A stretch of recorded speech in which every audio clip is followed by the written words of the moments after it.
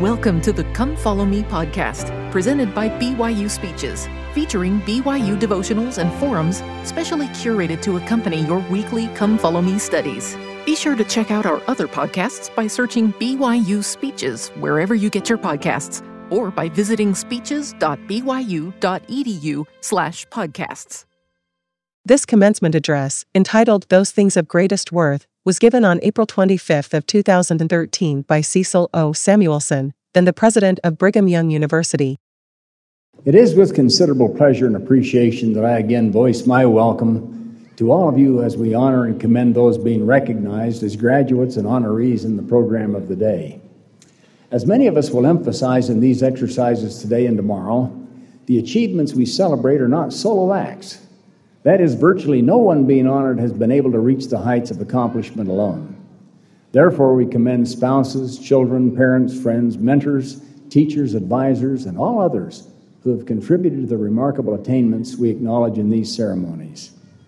Today, we are especially honored to have as our presiding authority and commencement speaker, Elder L. Tom Perry of the 12. Virtually all here know him well, and we are grateful that he and Sister Perry are with us as two of the most avid and loyal supporters of Brigham Young University. I hope all of you heard Elder Perry's General Conference address earlier this month. I advise you to read it again in the Ensign in the coming May edition or listen again online. I will not say more except to commend it to you and confess that his assessment about the increasing casualness in our society today about the Ten Commandments brought to mind a favorite commencement address given 26 years ago next month at Duke University by Ted Koppel. He was a very popular news anchor on ABC for many years before most of you graduates were born. Time does not permit me to share most of what he said, but I would like to share parts of his message that are still extremely relevant for all of us today.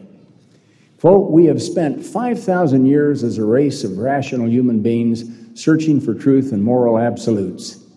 In the place of truth, we have discovered facts. For moral absolutes, we have substituted moral ambiguity. We now communicate with everyone and say absolutely nothing. Our society finds truth too strong a medicine to digest undiluted. In its purest form, truth is not a polite tap on the shoulder. It is a hallowing reproach. What Moses brought down from Mount Sinai were not the 10 suggestions. They are commandments.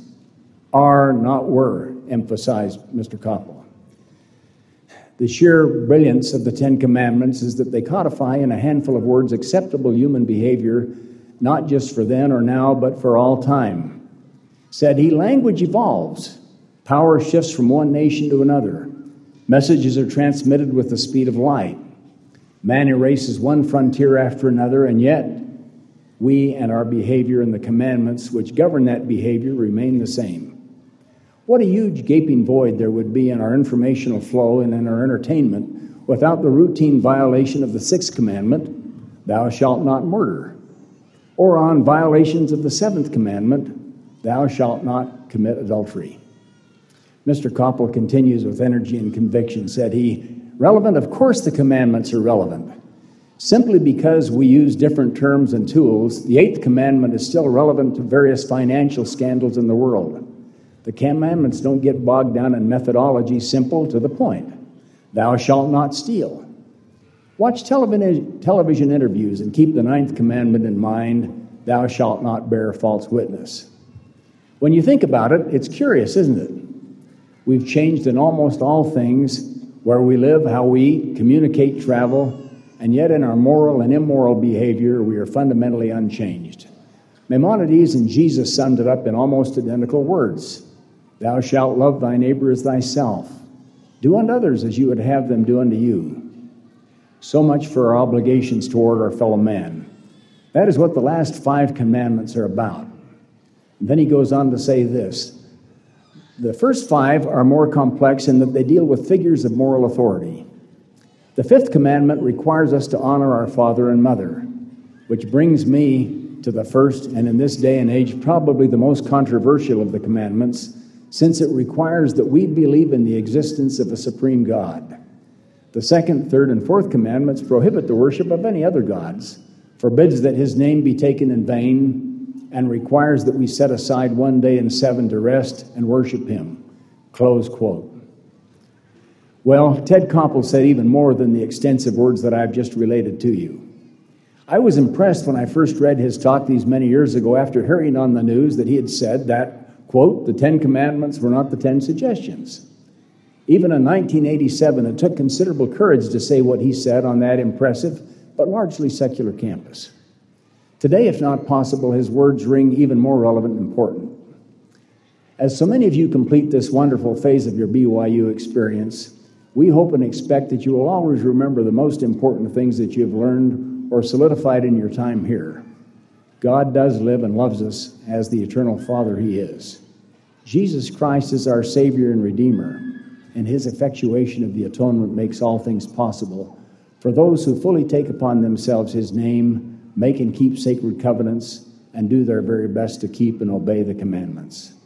Like Ted Koppel, I remind you that those things of greatest worth are not suggestions, but requirements to meet the full potential of a BYU graduate. I invoke the blessings of heaven upon you, your families, and in all that you do as you go forth to serve, in the name of Jesus Christ. Amen. You've been listening to the Come Follow Me podcast, presented by BYU Speeches. Please check out our other podcasts of recent speeches, classic speeches, and BYU Speeches compilations on love and marriage, overcoming adversity, by study and by faith, the prophet Joseph Smith, and Jesus Christ, our Savior and Redeemer. Go to speeches.byu.edu and click on podcasts for more information. You can also find all BYU Speeches podcasts at your preferred podcast provider.